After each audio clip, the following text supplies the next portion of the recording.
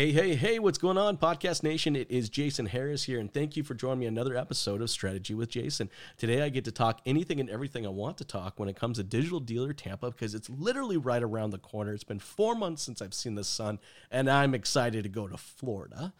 But no, what I'm actually more excited about is these amazing sessions, and I have an amazing guest today. I have the one, the only, the infamous Ernie Lee with me. Sorry, Ernie. Your last name is the easiest name in the world, and I still messed it up. But I have Ernie Lee with me. Ernie, thank you so much for taking the time to jam with me. You got it, Jason. Glad to be here. Hey, you have an amazing session, cool breakout session, a powerhouse of people on your panel, man. I mean, just talk about some just amazing operators that are going to be on your panel. And I'm really excited to get into it and kind of get your thoughts on the session. You know, the one thing I give Digital Dealer credit for is I think they do an amazing job of bringing dealer speakers and vendor speakers and OEM speakers and bring them into one place, but really try to give the dealers actionable items they can take home and actually put into play, which I think is quite impressive. You know, almost 90 speakers at this conference. Isn't that crazy? Wow. 90 speakers. But hey, before we get into that, I love kicking off these conversations with a little origin story, because I'm always fascinated. So, Ernie, how did you get started in this crazy little world we call the automotive industry? So I graduated on a Sunday, moved on a Monday to Billings, Montana. On the way down, I spoke to a friend of mine from high school who said, my uncle just bought an auto dealership. You should go apply for a job with him. In that process, I got the job interview, went in, had the world's shortest job interview. Hey, who are you? Why are you here? What do you want? Thank you very much. There's the door. In that process, I met that man's partner, Roy. Roy stopped me and said, hey, what are you doing here? I said, I came in for a job interview. He looks at me and says, well, how'd that go? I said, not so good. I'm headed out the door. Reality is he called me back 3 days later. I started doing some work for him, ended up doing TV commercials for him. And roughly 2 years later, he convinced me to quit that college course so I could go into a car dealership. Roy put me into every single dealership chair there is. Accounts payable, receivable, writing service, doing parts inventory, doing payroll, running financials, and ultimately getting into F&I, getting to be a sales manager, and ultimately getting to be a partner in a dealership at one point. Awesome. The reality is every point in life, occasionally you come to a crossroads and you've got to make a decision which way you're going to go. If you make the right choice, it's amazing that they come back and they bless your family. My family's been blessed by being in the car business. You know, I can relate to that. It's, you know, my family, I've been in the car business for almost 20 years. Same thing. What an amazing industry. Such a large industry, but not really. It's a very small industry. You know, we all kind of seem to know each other. And even when we don't know each other, I think it takes roughly 2.5 minutes to connect with another automotive, fan or manager or, operations person. And just, it is such, I call the industry the island of misfit toys, because we come from all different kind of walks and, we come with different baggage, we come with different talents, but you know what, as long as you commit yourself to the craft, you can do amazing things in this industry. Yeah, that's entirely correct. The reality is, in that first job interview, if I wouldn't have made that second contact with his partner, Roy, because I'm a guy who's disabled and 4 feet tall, the reality is that I wouldn't have gotten the opportunity to get that 3-day call back. Mm-hmm. And if I hadn't made an impression and made that person think to himself, you know what, this person, he can be successful in our industry, the reality is I probably wouldn't have gone further. Probably would have ended up finishing off that college degree, ending up going into architecture, which I was studying at the time, getting an entry-level apprentice job, and definitely wouldn't have had, the income possibilities that you find in the car business.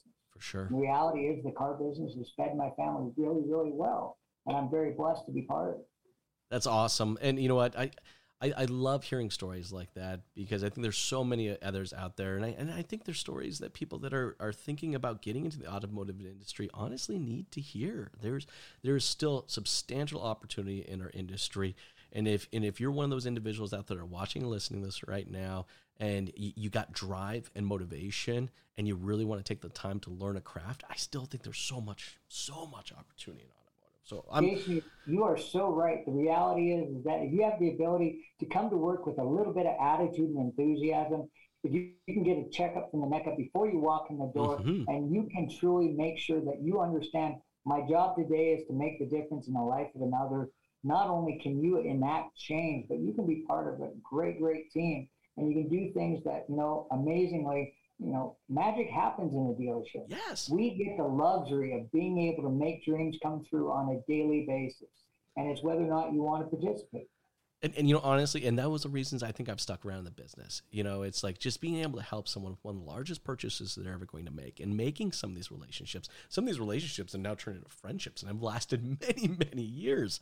I don't think I would have ever had that in any other industry or anything like that. But I think this is a good segue, though, into talk a little bit about your upcoming session, because it is cool. I mean, let's go over the title, the DEI Journey: Practical and Actionable Ways to Create DEI Strategies and Thrive to the Future. There's a whole lot to unlock there. So I'm excited, Ernie. Let's start with the title. Let's do it. The reality is that what we're talking about is bringing more equity and inclusion to a larger span of people. Now, yes. I got into the business. I know I look really good, and I got this movie star looks and good stuff like that. But the reality is I got in the car business back in the late 80s. And in the late 80s, the people that they were trying to put into the car business really were that slack-jawed, former quarterback, clean-cut hair, slick back, Joe Montana-looking guys. And the reality is, as a person with a disability walking into a dealership, I got passed over immediately that I couldn't be successful in any aspect of it. Sure. Because I didn't fit that ideal role. Yeah. Well, guess what? Our world has changed monumentally. If you're not truly going through and chasing people of color and people of different backgrounds and people who speak different languages and possibly people who maybe have above average intellect that may be handicapped, the reality is that you're taking and you're shortchanging the staff that you're trying to build. Yes. Because that's all it is. Yep. We always make these sports analogies, but we're building a team. And who are you putting on your team?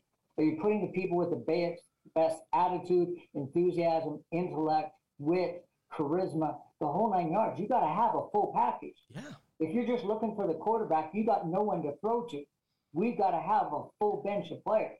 And that's what we're talking about in the DEI breakout, making sure that we're looking at the entire bench, make sure that we're putting the right tools to work for us so that we're building that correct, perfect team. Because we all want a dream team, a team that's going to engage with each other and make magic happen on a daily basis by meeting not only our individual needs, but going beyond that into our dreams, into our hopes, into our aspirations. And the only way in which you can do that is by making sure you're looking beyond where maybe you're usually comfortable. You're 100% right. And by the way, I love your analogy of the quarterback. If all we ever do is hire quarterbacks, we'll have no one to throw the ball to. Perfect case scenario. It is such a perfect analogy. The Rams, right, got Matthew Stafford, a throwaway quarterback out of Detroit who had never been able to get past, I think, a single playoff game. Played his best ball as long as he was in Detroit, but Detroit couldn't put the team around him. They drop him perfectly into that environment in the Rams, and look at what they did. Amazing things happen at that point, right? Amazing magic happened. And that's what we're trying to do. And I think this is like, I feel like this whole topic probably needs an entire day to itself. So it's going to be, and there's such a powerhouse of people on your panel. Like, I think it's going to be very cool. If for the people out there watching and listening right now, there's a lot of reasons why they should come, and participate in this panel. What would you say is one of the biggest reasons someone should come participate in this panel? Truly, it comes down to this. We're going to do our best to open your eyes to where tomorrow's decision makers are going to be. If you look at the people that are enacting change in America, they truly are the people of color, people of inclusion, people with disability, people of tomorrow that we're going to have on this panel.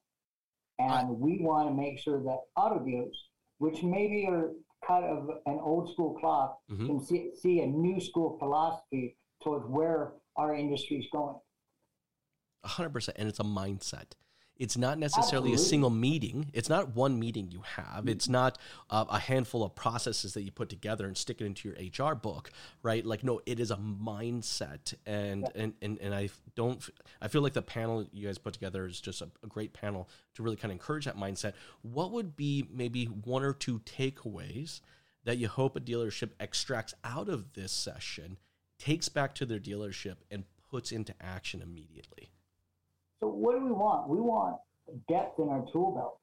And if we're not actually engaging all possible variants in who we're searching for people, or what we're doing as to processes, so that we're not excluding anybody from our equations. I mean, you got to stop and think about it. If you look at the modern dealership of today versus the dealership of even 10 years ago, we really have two different dealerships. We have a digital dealership.